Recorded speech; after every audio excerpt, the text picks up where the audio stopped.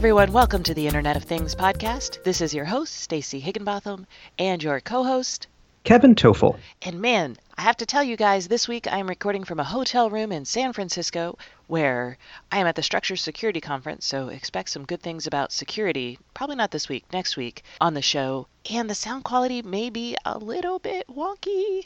I really am sorry. But Kevin's going to make up for it, because he's so cheery. I'll talk twice as nice. Twice as nice. First, let's talk about what we're going to talk about on this show. We've got the new Wink Hub coming out. Finally, the details are live. Amazon is working with some smart home companies to deliver packages inside your home. Kevin's got a review of the Apple Watch 2 as a fitness tracker. We're going to have to talk about Krebs and its giant DDoS attack enabled by hacked IoT devices. We've got some news from SAP, Snapchat, Particle Board, and maybe we'll get to some other people's reviews about cool stuff you can buy. And we have a wonderful ad from HPE. And then finally, our guest is Carlos Herrera, the CEO of PetNet, which you guys may remember because it is a service that went down and everybody was worried about dead dogs. But Carlos tells us everything that happened and what he learned from it. It's a good interview. So stay tuned for a moment from a message from our sponsor. This week's sponsor is ARM. Nothing highlights IoT security more than a hacked car driven into a ditch. Charlie Miller, part of the team that hacked a Jeep in 2015, will keynote ARM's TechCon in 2016 at their October 25th through 27th event. Miller will describe how he and his partner infiltrated a moving vehicle and how we can tighten security across the network. So join ARM this month in Santa Clara for ARM TechCon and register today at armtechcon.com. I will be there. So I hope to see y'all. Okay. Hopefully you're not going to be in a Jeep. No Jeeps. There are no Jeeps in my immediate future. So good. Let's talk about not hacked Jeeps, although we'll get to hacked cameras. I don't think there's word that a Jeep is involved in the DDoS attack. That would be terrible. For so many reasons. All right. The new Wink Hub. We had heard that this was coming from a leaked Amazon screenshot and some, I think, stuff at the Home Depot. And lo and behold, in October, Wink will be providing us with a brand new hub. And it has an Ethernet port, which, Kevin, you are not excited by, but some people might find it useful. I'm not really moved by that, but I do think it's a good addition. And it's going to have Bluetooth. The reason Bluetooth is so exciting is it can act as a link for your Bluetooth-enabled things like a doorbell, and it translates it over the Wi-Fi network, and suddenly you have remote access to all of this stuff in your house without all these little like Bluetooth bridges that you have to plug in. And so that's cool. The other reason that Bluetooth is exciting is a new thing that Wink did that's going to make actually setting up IoT devices easier. And this only happens during the initial setup. But during the initial setup, instead of relying on the soft AP creation, which is what we call it when the connected device you're plugging in creates its own Wi-Fi hotspot, and then your phone has to find it, and they transfer the credentials, and everything happens. Right, sometimes, like the Echo does, yeah. Yeah, sometimes that doesn't work. Like I know on my Android, because my phone is like trying so hard to keep me online, I have to turn off the cellular data on my phone to actually hook things up to my device, because my phone otherwise is like, it never works. So yeah, the phone's trying to get that redundant connection because it thinks you want to be connected all the time, obviously, and that makes sense. Yeah, it hates when like adding a device using my Android is always like. So the Bluetooth connection though allows the data about why something's messing up it tells the device. It's like, oh, stop doing this. So now they've built software that makes it a lot easier to connect things. And this will be nice for people who are like a little bit more normal, who are like not listeners perhaps of this show and are like, I did not know I could turn off my cellular data on my phone. And that is going to be wonderful. The other thing they added as part of the setup process is if you have an old hub, you can actually transfer everything over. The Staples Connect hub actually did this, but since it's no longer on the market, this makes Wink useful. So if you have an old Wink, though, you might be saying, gosh, do I upgrade? Kevin, were you saying that? Yeah, I'm kind of on the fence on this, and I'm a big fan / user of the Wink Hub that I bought maybe a year and a half ago. It's worked fantastic for me. My entire smart home is built around it. The fact that this one is 25% slimmer, it's nice. That's okay. It's not a compelling reason to me. Adding Ethernet, personally not compelling to me. However, I can definitely see why people might want that. I actually prefer a wireless connection with the Wink Hub because I can put it anywhere then. It doesn't have to hang off a router. That was one of the actual selling points to me. But again, this is a bonus for a lot of people, I'm sure. In terms of radios, they've also added a thread-capable radio, and really there's not much that takes advantage of that, so that's not yet a compelling reason to upgrade. So I will tell you, Tell me. they're not HomeKit compatible at this moment. Mm-hmm. There is a place for a HomeKit radio, but you can't get it. Place for it. You can't get a HomeKit radio until you're actually part of the HomeKit club. It's like Fight Correct. Club. So that is TBD. So if HomeKit is important to you, this may not be the hub for you. I'll just lay it yet. So keep an eye out. Right. It may, I mean, but again, who knows? I do like, again, not enough for me to upgrade. I do like the fact that they've, I think, upped the memory inside from 64 meg to 512 meg. My hub runs stable, so I haven't run into that issue. One thing I do like, and I'm considering this in my decision-making process here, they have beefed up the security, and I think they've done it through hardware, in that the Wink Hub, when it boots up, will make sure that it has the same secure, verified firmware that it had the last time it booted up. And if it doesn't, it will be able to revert back to the safe, secure firmware, meaning it's a lot less susceptible to being hacked or reprogrammed without your knowledge. So that's something that has me thinking about it. The security efforts they went through here, given that in the beginning, Wink had a horribly insecure hub. It just was. It was hacked multiple times. They fixed it, but that really shows that they are working hard on getting this right. And I will say that the new hub is $99, and they're adding a new retail partner. So it will be available on their site, in Home Depot, and at Walmart. Yeah, I saw that. That's good. Yeah, I thought it was really kind of worthwhile, because Walmart is definitely now. I also kind of wonder if it's because they burned Target with they had their big giant security flaw and recall kind of thing, and that I think Target was not turn them off. Yeah, that could be. That could well be. It's hard to say, but I mean, so long as they're with a mainstream retailer, I think that bodes very, very well for Wink. One other aspect that again has me thinking maybe I upgrade. That new Wi-Fi radio is no longer just 2.4 gigahertz. It actually supports 5 gigahertz as well. Yeah, so that's pretty big. It's $99. I mean, this is not like a $500 outlay of cash. So I say that I'm probably not going to upgrade, but I have a feeling at some point I'm just going to pull the trigger and do it anyway. So, and I asked Wink, I was like, what do you tell people who have this? Is this something they should upgrade to? And he's like, you can if you want. We're still supporting the old version. This is really a product to get new people in the door. So. And in that respect, I think it's a very compelling product at that price point for what it supports, the radios, the upgrades, the security. Yeah, I mean, again, I bought my Wink, very happy with it. If I didn't have one, without a doubt, I'd probably go out and get this one. So that's our thought there. You could also wait for Christmas and, give someone you love the smart home package, because I bet there's going to be some deals. That's my hunch. Because you've got Walmart, you've got Black Friday, you've got Home Depot, you've got Black Friday. Good point. So if you're not in any rush, and I counsel people, don't rush into the smart home. No, don't do what we do. Don't be crazy like us. You'll end up with old devices that are not necessarily great. So yeah, that's the Wink news. I'm excited, and for all of us who are like, oh, Quirky went bankrupt, what happens to Wink? Oh, Flex bought Wink, what happens to Wink? Now we can feel a little bit better.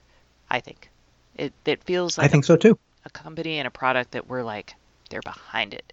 So let's talk about how your Wink might be delivered to you. Dun, dun, dun. Yeah, so some people may really like this, whereas other people may really hate this. But Amazon is reportedly working on in-home package deliveries. Not at home, in home. Your package will be in your house. How will they do that? Well, the information says, and TechCrunch has reported this as well, that Amazon is working with some of its IoT retailers or the products, some of the companies that it sells IoT products with, such as August and Garagio. It's working with them to give temporary access to get in your home to leave a package. That's kind of scary and cool at the same time. So August makes smart locks, Garagio makes garage door openers. So in theory, you'd order something from Amazon and give the okay to have the package delivered in your house, provided you have an August lock or a Garagio garage door opener. I don't know. I mean, this is great, Stacy, for people who aren't there to receive packages, don't want them sitting out all the time. Maybe they've had packages stolen. But are you going to give access to your house? So August has this they've had actually the Access program, August Access program, for I want to say almost a year now. And they will let people into, like, people are actually using this for both like normal people like your maids, your dog walkers, those kind of things, but also for like delivery of services. So it's a formal service that August offers, and they have partnerships with like Postmates, and I want to say they were working with Sears Appliance Repair, but that could be imaginary. And with the idea is, if you have smart cameras in your house, you can actually watch this happen, which if the person went into your house and like stole your dog, you could be like, oh, well, that's who did it. I'm not sure if that's comforting or not. So this makes sense. And I love that Amazon might give its imprimatur to this and say, hey, guys, why don't you have that? Like, I actually today on Wednesday, while we're recording this, I'm getting a makeup delivery at home, and I'm really sad about it because it's going to be really hot, and I feel like my makeup might not, it might be compromised. So I would love the ability, or like my Blue Apron deliveries, when those go inside, I just feel slightly better when it's 110 degrees, So, yeah. I definitely see the value. I just wonder what happens the first time something doesn't go right. Like somebody is delivering something in your house and something's missing, or they're sitting on your couch watching TV for an hour, and you find out, what is Amazon going to do? I mean, they're putting potentially their name and brand behind this. That's the surprising bit to me. In a situation like this, I imagine you'll have a camera. If Amazon actually does create its own network of delivery people with its own airplanes and all that good stuff, they could actually treat it like bonded employees. I mean, we let people into our homes all the time. Not everybody, but some people do. And you don't have to do this. That's the other thing. I mean, this is purely voluntary. For people who feel like, this is great, they'll do it. Yeah. And I think having a camera will help. I'm not sure I would do it, but I also work from home, so I'm not sure I really have the need. And I think Amazon just wants as many options as possible. They have the storage lockers. They have, what else do they have? They might have drones delivering stuff to you one day. They have they're experimenting with putting stuff in the trunk of people's cars. Right. Anything they can do to remove barriers between you and a product, they're doing or trying to do. So I get it. I think it'll be polarizing. People are either going to love this or hate this. But at the end of the day, you're right. It's up to you. If they do decide to offer this, each individual makes the decision. So, and by golly, if they're going to offer me discounts, I'm going to be super excited. But then I'll be like, oh, you have to go around to the back door with this lock because none of my front doors have this lock. But it's free delivery if you let us put an ad on your door lock. Oh, I'm in. Man, I have bought so many. I have the ad version of the Kindle, and oh my gosh, I have bought so many $3 books because of that thing. It's there you terrible. Go. I'm like, darn, Amazon, you're very good. Okay, so that's cool stuff coming in the services front. Let's talk about the Apple Watch 2 as a fitness tracker, since I forgot about that. Yeah, we didn't get to it last week because we were so busy talking about I don't even know what. Well, that's okay because I literally just got it the night before the last show, so it's probably best that we waited a week because I've now had an extra 7 days to determine if it's a good fitness tracker. And I have to say, and just to put some perspective around this, I run every day. I think today is day 111 of my daily running streak. I do track my steps. I'm not so keen on tracking my sleep, which the Apple Watch really does not do effectively, partially because of battery life, partially because there's no native function to do so. But as a fitness tracker, having previously worn the Fitbits and various Android Wear watches. I'm pretty impressed, I have to say. Now, granted, I bought the Series 2 watch, which has GPS, and that was a key negative for me on the first Apple Watch. I had to run with my phone if I wanted to use the Apple Activity tracker, which just didn't like running with my phone. So the GPS is working fantastic. I've compared the various 7 or 8 runs that I've had this with prior runs. GPS looks spot on. The heart rate monitor is kind of disappointing to me, though. I do run with the heart rate monitor on, and it seems like no matter what, every time I start a run, the Apple Watch has my heart rate pegged at around 160 to 170. Good And Lord. yeah, that's like what my 8.5 minute mile pace is when I've actually been running for a bit, like a couple miles. So it's like, what's going on? The strange thing is, usually about halfway through the first mile, it seems to settle down back into the 140s, maybe 150s, but it's throwing off my average heart rate for sure. So that's very strange to me. I don't know why that's doing that. Don't know if that's just me and my Apple Watch or others are having that same issue, whatever. How does the heart rate monitor work? Is it the lights? Is it a galvanic kind of? Oh no, Yeah, no, it's the same as the original Apple Watch. This is totally unchanged. It's the same 4 LED, sensors under the base of the Apple Watch. So, no difference there. And I don't recall this being an issue with my earlier version. But then again, I was so kind of turned off that it didn't have GPS. I really didn't spend a lot of time using it as a fitness tracker. So regular heart rate monitoring is fine. I mean, if I check my heart rate now, I'm sure it's, probably around 65, 70 beats a minute. you're nervous. No, I'm old. So that's one quirk. I will also say this. If you want to take your fitness data out of the Apple iOS ecosystem, it is still nearly impossible. There are some third-party apps that try and do this for you. They don't get all of the data. Apple has not made it easy to get at, share the data, and that's disappointing to me. I have, I don't know, 7 years now of data in Runkeeper, so I like to put my data in there. I have to do it manually with the Apple Watch, and that's frustrating, disappointing. It's just, yeah, disappointing.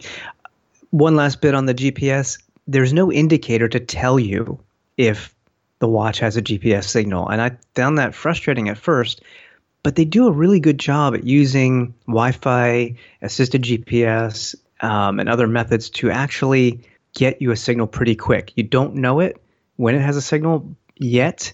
It's been spot on. So kudos to them on that. I do wish they had an indicator there. So. Okay. And then how does it affect the battery life? Yeah, good question. Because the original Apple Watch was definitely just a one-day device on a charge. It pretty much still is. I'm getting marginally better battery life, and that's including the GPS tracking as well as listening to music over my Bluetooth headphones and the heart rate monitor. Typically, if I go out and run anywhere from, say 3 to 5 miles in a day, I still have battery life left at the end of the day. So the GPS isn't hitting it that much, and or Apple has boosted the battery capacity, which I believe they have. This watch is a little thicker. So I think they've done a good job managing that, quite honestly. I can probably answer that question better next show because I'm running a half marathon on Sunday with it, which will be roughly 2 hours of running. I'm sure to get through it all because Apple says 5 hours with GPS. So. Okay, well, tune back in next week. All right, in kind of smaller news that we definitely thought we should cover, we have to talk about the DDoS attack against Brian Krebs. And the reason we have to talk about it is apparently this was between a 600 and 700 gigabit per second DDoS attack, which is freaking huge. And part of the devices that were in this attack were actually security cameras, IP security cameras, and some smart TVs. So that's insane. That's another reason to lock down your connected devices because my God, that's actually at this event that I'm at. We'll talk about it next week because I've got a bunch more IoT stuff happening today. But one of the big themes is people keep bringing up this attack and they're like, look, having connected devices everywhere and just bringing them into your home, bringing them into your business, increases your attack surface, but it also increases the tools that hackers can use to attack people. And because these are devices that people, you can tell when your computer's infected, for the most part. But because you don't check in on your IP camera very often, And because hackers are very savvy about how to use it, these things can be infected and be part of like a botnet army for years. They can be You, conscripted and you never know.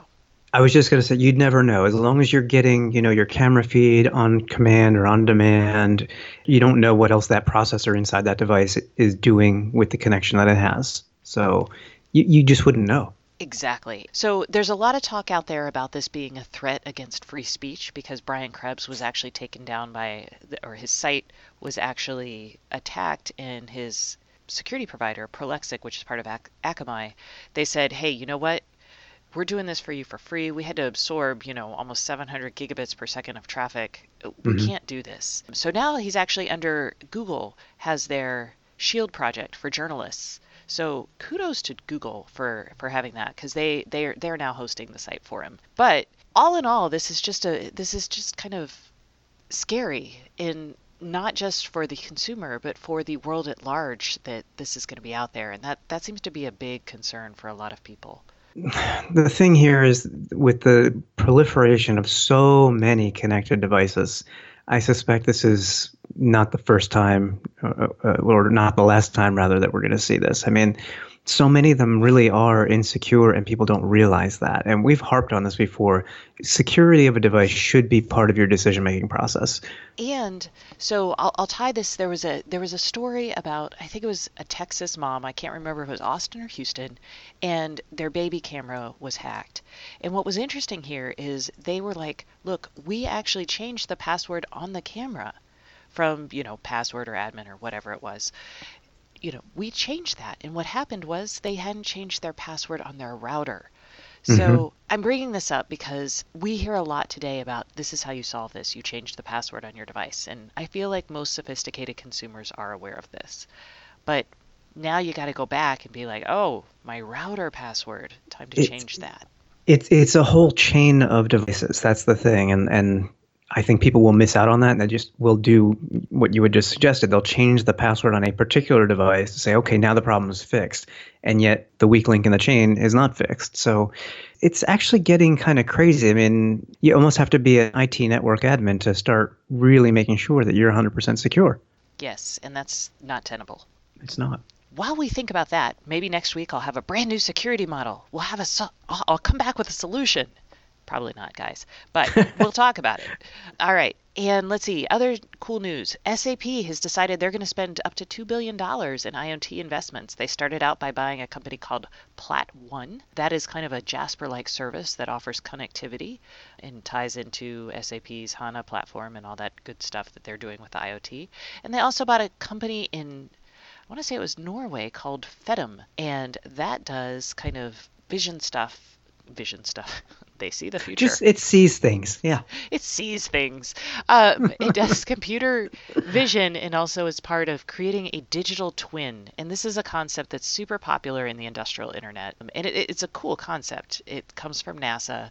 And the idea is that in the real world, you have a device or a piece of machinery, and it is so outfitted with sensors that you can create a digital version of it that you can like do all kinds of crazy cool testing on and see how things affect it. And I think it's kind of a fun thing. And if you imagine like AR, you could impose your Mm. digital twin on the physical device. Woo! Anyway, Ooh, scary. SAP's not actually doing that stuff, but they did buy Fedum, which has the digital twin kind of capabilities. So that's good news for them.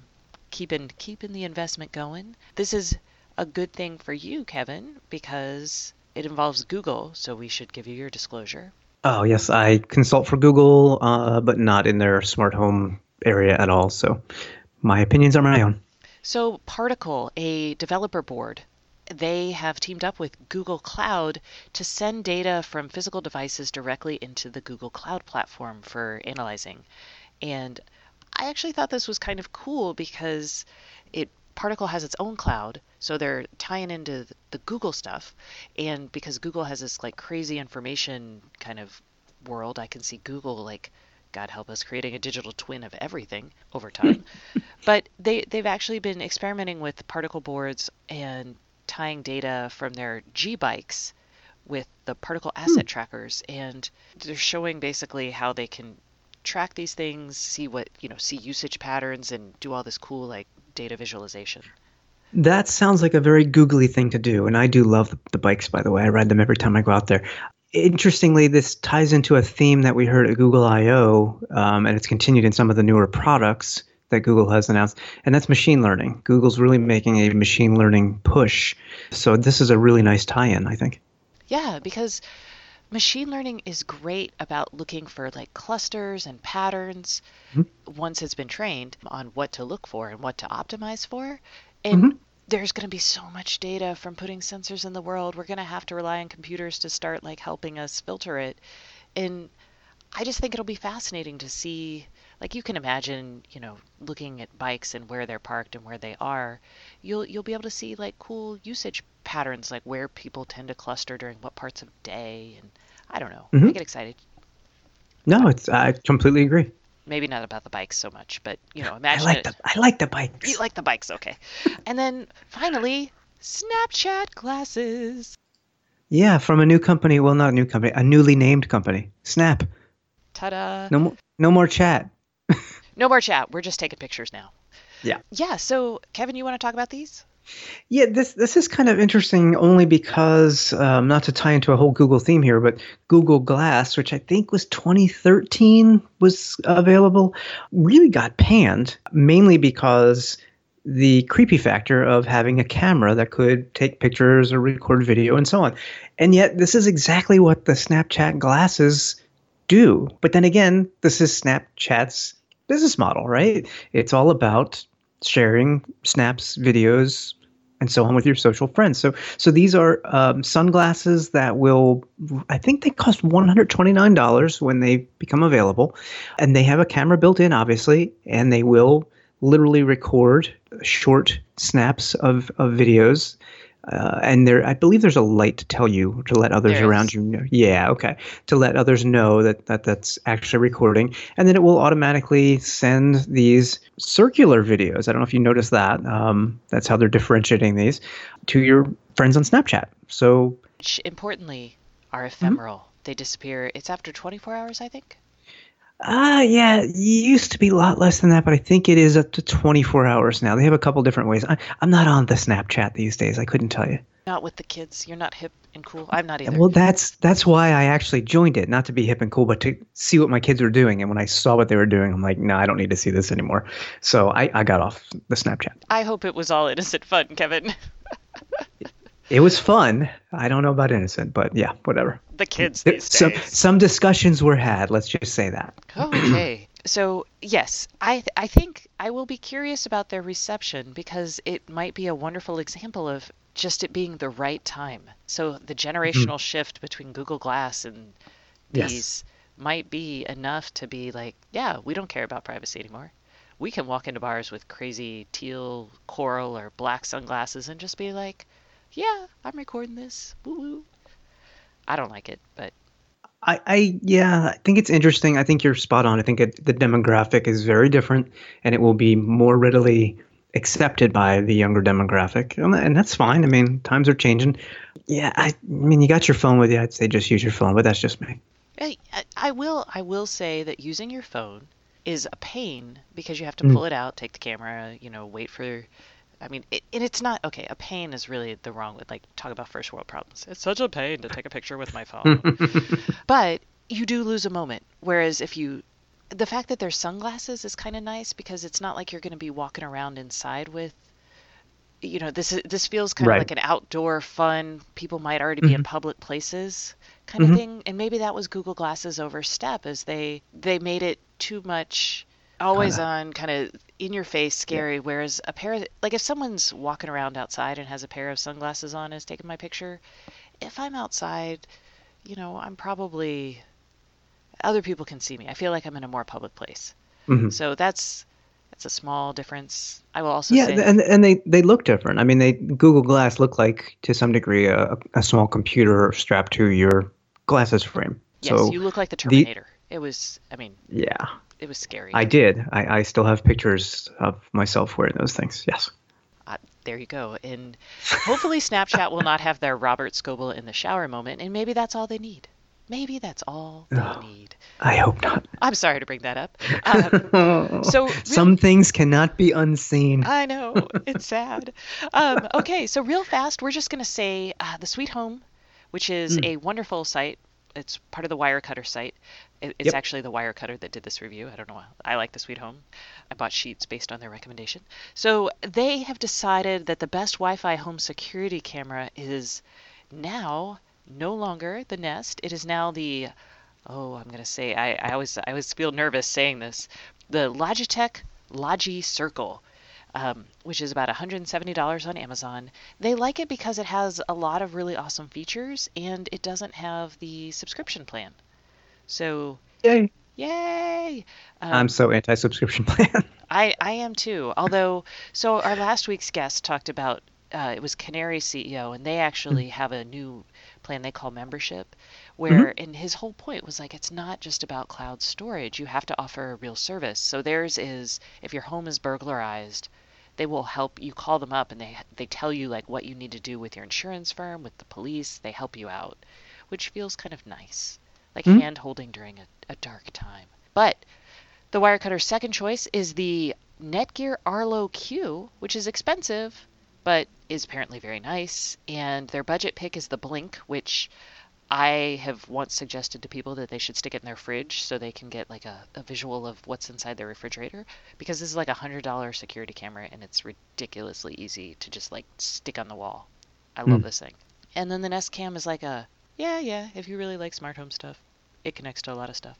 So that I thought was worth mentioning it because people really love their home security cameras, despite the thing might be involved in DDoS attacks. Well, yeah, but if they're going to get the Amazon in-home package delivery service, then they may want this. They do. So stay tuned for our message from our sponsor, HPE, and our guest, Carlos Herrera, who is the CEO of PetNet. You are really going to like this one. I promise. Hey everyone, we are going to take a break for a moment for a message from our sponsor. This week's sponsor is HPE, and we have Nigel Upton, who is the director for HPE's Universal IoT platform. Hi Nigel, you told me about this concept of any device, any network. What do you mean by that? There are so many different types of things in the Internet of Things. As you know, there are literally millions of them, and all things are not created equal. So a thing like a connected doorbell or a smart refrigerator is very different to a complex piece of machinery that has sensors all over it in, say, an aircraft engine or in the middle of a manufacturing plant. And our premise is that if all things are not connected equally, there is a different sense of priority and usually a different type of network that you can connect to that's appropriate for the right type of device. So Nigel, what kind of networks are you thinking of? Usually when you think of things like connected cars, then you think about cellular connectivity, and that's a really good fit for the type of connectivity for a connected car. But if you think about, say, a doorbell, then Wi-Fi would be much more appropriate because it would normally connect into your home Wi-Fi. But we have so many use cases where you think about some of the newer emerging technologies like the long-range, low-power wide area networks with organizations like the LoRa Alliance or companies like Sigfox are making tremendous strides. A great example is a company we were talking to this week. They were looking at how to digitize a palm tree. The process they wanted to use was to be able to digitally manage how these trees are grown. And so they put sensors in the ground and they use a LoRa network to be able to connect the sensors together. They then gather the data, put it through a gateway, do some pre-processing, and then send the metadata through a satellite link, because in this particular case, it's one of the largest plantations in Malaysia. And the only connectivity choice they have is satellite. There is no other choice. How does HPE come into all of this? With HPE, we've developed a platform which is absolutely agnostic on any type of device over any type of network.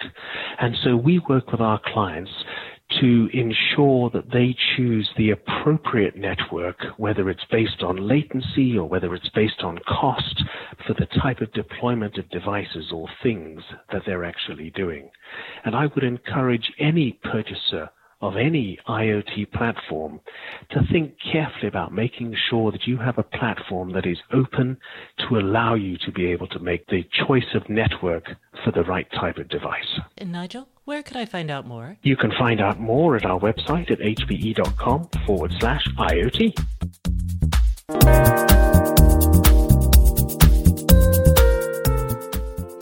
Hey everyone, welcome back to the Internet of Things podcast. This is Stacey Higginbotham, and this week's guest is Carlos Herrera, who is the CEO of PetNet. Hi Carlos, how are you doing? I'm doing well. Thanks for having me. Thanks for coming on the show. I am really excited to talk to you. One, because I have a dog that, needs food. And two, because you guys had a well-publicized outage earlier this summer, and you're willing to talk about what happened, what you learned, and what other people who are building connected products can think about going forward. Let's first talk about PetNet and what you guys are building. So at PetNet, our mission is very simple. It's to help pet owners the right tools so that they could feed their pet the right amount of food specifically for their pet, and also to help guide them to the right type of food, meaning matching the right ingredients to their pet's endemic qualities, their pet's nutritional needs. So you have a $149 self-dispensing pet feeder, and then you have a $49 connected bowl that will basically tell you when to stop pouring food in to meet your dog or cat's nutritional needs. That's exactly right. They're both, they have a companion app. When you onboard to the device, we ask you some really key questions about your pet. We ask them about their age, weight, level of activity. We'll also ask them about their breed, and eventually we'll ask them about allergies. The reason we ask these questions is so that then we can figure out how many calories they should be eating per day. People are overfeeding their pet. Almost half the world, and that there's almost 1 billion domestic cats and dogs around the world. Almost half of them are obese or overweight. And there's ways to prevent this, and it's just about having the right tools. So this brings us to, you guys have had this out on the market for a while. Yeah, we launched the Smart Feeder, the first product, in August of 2015. So it's our 1-year anniversary of having the product out on market. Okay, so about that time, you guys went down for about 12 hours because of a server issue, and people were upset. Yeah.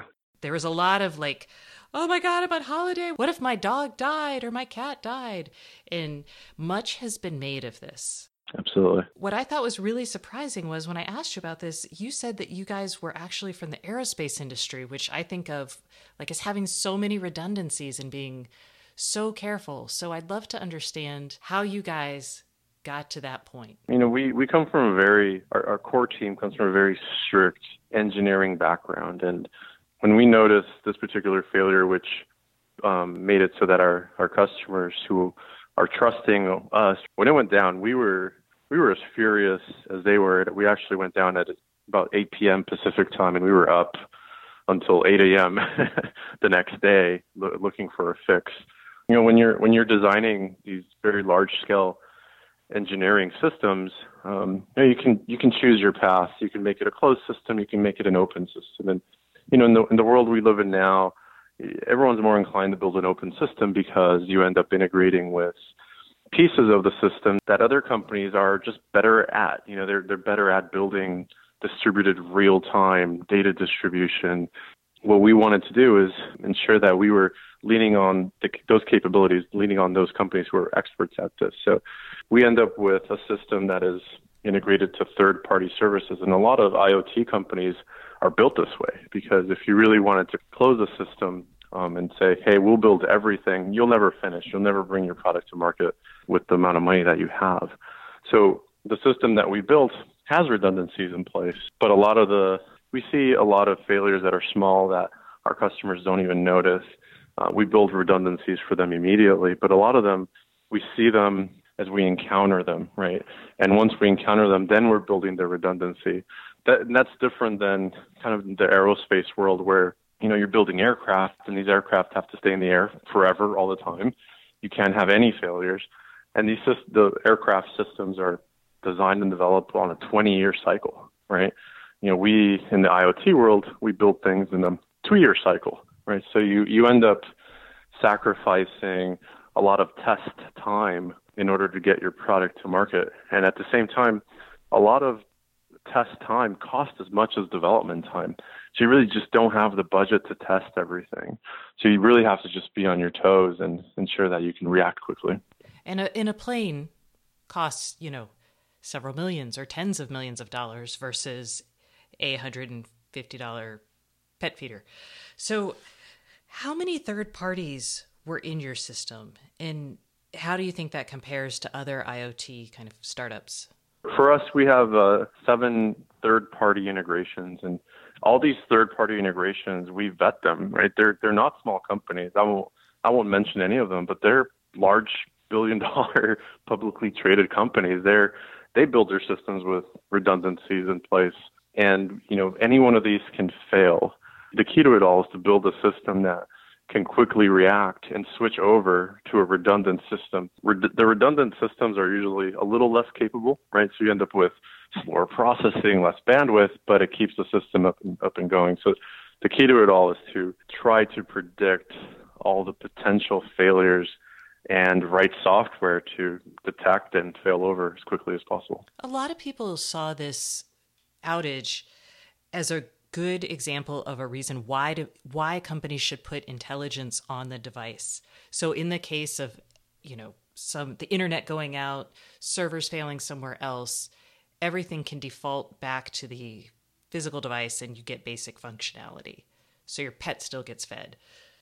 In the aerospace world, we call that a no comm scenario, no communications. And the interesting thing is in the IoT world, you're very dependent on communications, but you have to design the system so that if you lose communications for any amount of time, whether it's 1 second, 1 minute, 12 hours in our case, your system can still do the basic functionality. So with every scenario where you lose a particular capability, in this case, we lost communications from our servers to our devices, the devices still have to work. And you end up losing a little capability, like you lose the real-time connectivity where you get the updates, right? Because there's a way for the updates to come out of your home all the way to our servers and then down to your phone.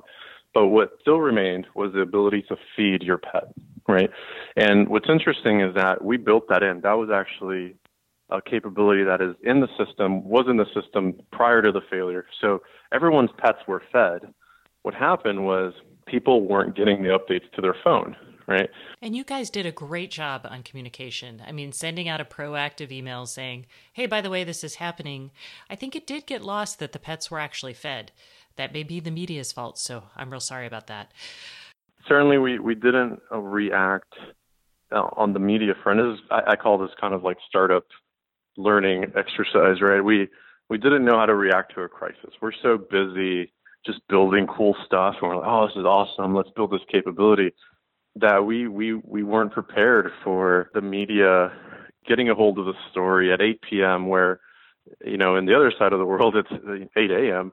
and the story is going live and it's spreading. And it's, well, as it should. It's a very important issue. People are trusting that we are feeding their pets, and here we are with pet owners are not receiving confirmation that their pets are being fed, and that turns into panic in a sort of way, right? As a startup, we are attempting to build a communications infrastructure PR-wise that can react quickly to that. Now we know. We learned our lesson, but, rest assured on the engineering side, your pets were fed at the time that was scheduled. What else would you, I can see some really obvious learnings. So you've integrated lots of partners.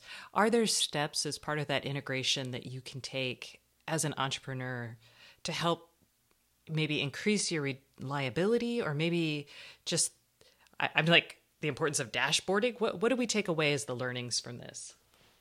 We need to build out more tools that can help detect these failures more quickly, and not just tools so that we wake up the engineering team and they start to create a fix, but also alert our PR partners and our marketing team, to prepare for the backlash, because people are paying attention. They're trusting these devices. It's a smart home. That's the value proposition.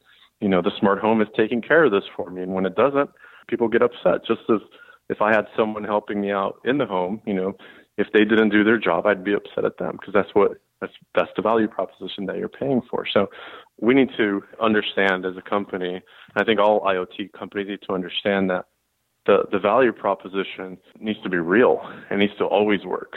And when it doesn't work, you need to prepare for those scenarios. So in the software world, there's this concept of move fast and break things, right? Yeah.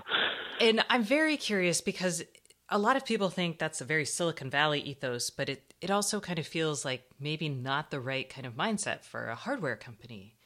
What do you think about that as like a mantra, just in general? I think it fits, to be honest. You have to move fast. What happens with hardware, however, you can only move as fast as you can test and iterate through things. And in software, you can iterate through versions quickly. I mean, you can walk over to someone's desk, say, hey, can you try this, get another build out in your test servers, and you're up and running. With hardware, it's a little different. You do get the software part. All hardware has software. However, if there's an issue with your hardware, small issue we had back in August of last year, I would say a few hundred customers were affected.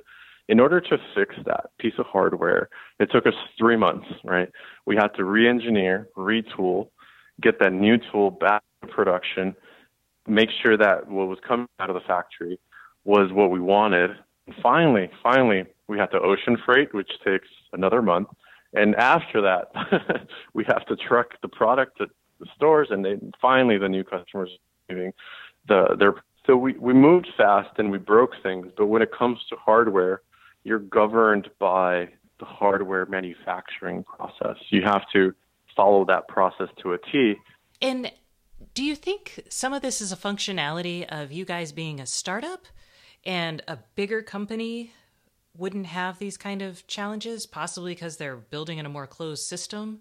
You know, we have a lot of advisors. A lot of them, many of them are big corporations that have built consumer electronics for decades. And you'd be surprised, they have the same issues. The luxury they have is they have larger budgets and they have more time. So with a startup, you know, the fundraising cycle, the VC fundraising cycle pushes on the schedule, right? You need to have minimum viable product. Then you need to be in market within the second year. Then you need to be able to scale within the third year. And you hear all these terms and you're like, man, I'm moving fast. Whereas a company that has been duplicated, they have an 8-year product development cycle. And in those 8 years, they're not just developing one version, they're developing 5, and they're doing marketing research, and they're calling in groups of people to test and provide feedback. And by the time they get to the 8, they're like, we are 99% confident this product is going to work. We are 99% confident that people are going to buy this. And now it's 8 years later. And there's benefits to that. There's also some big challenges to that, because if you're designing something 8 years ago, and you know, you could arguably say that it's already obsolete by the time you get to market. So I think with a larger company, you do get a more robust, reliable IoT product. However, you don't get the innovation and the cutting edge technology, because a lot of these systems were just designed, you know, 5 to 8 years ago. Imagine 5 to 8 years ago, what didn't we have? I was like, 8 years ago was when the App Store launched. It was only a year after the iPhone, so it's an eternity. So it's an eternity, exactly. So I think there's pluses and minuses, and there's a balance. And I think a lot of the innovation that comes out of startups has to be balanced with agility and just awesome people in the company that can react quickly, that can build solutions to account for the flaws as fast as possible. Well, Carlos, thank you so much for explaining all of this, and I appreciate you coming on the show. Absolutely. Thank you for having me. Well, that's it for this week's show. Thank you so much for listening, and we'll see you again next week on the Internet of Things podcast. And if you don't get enough IoT news from this show, feel free to sign up for my newsletter, Stacy Knows Things, at stacyoniot.com.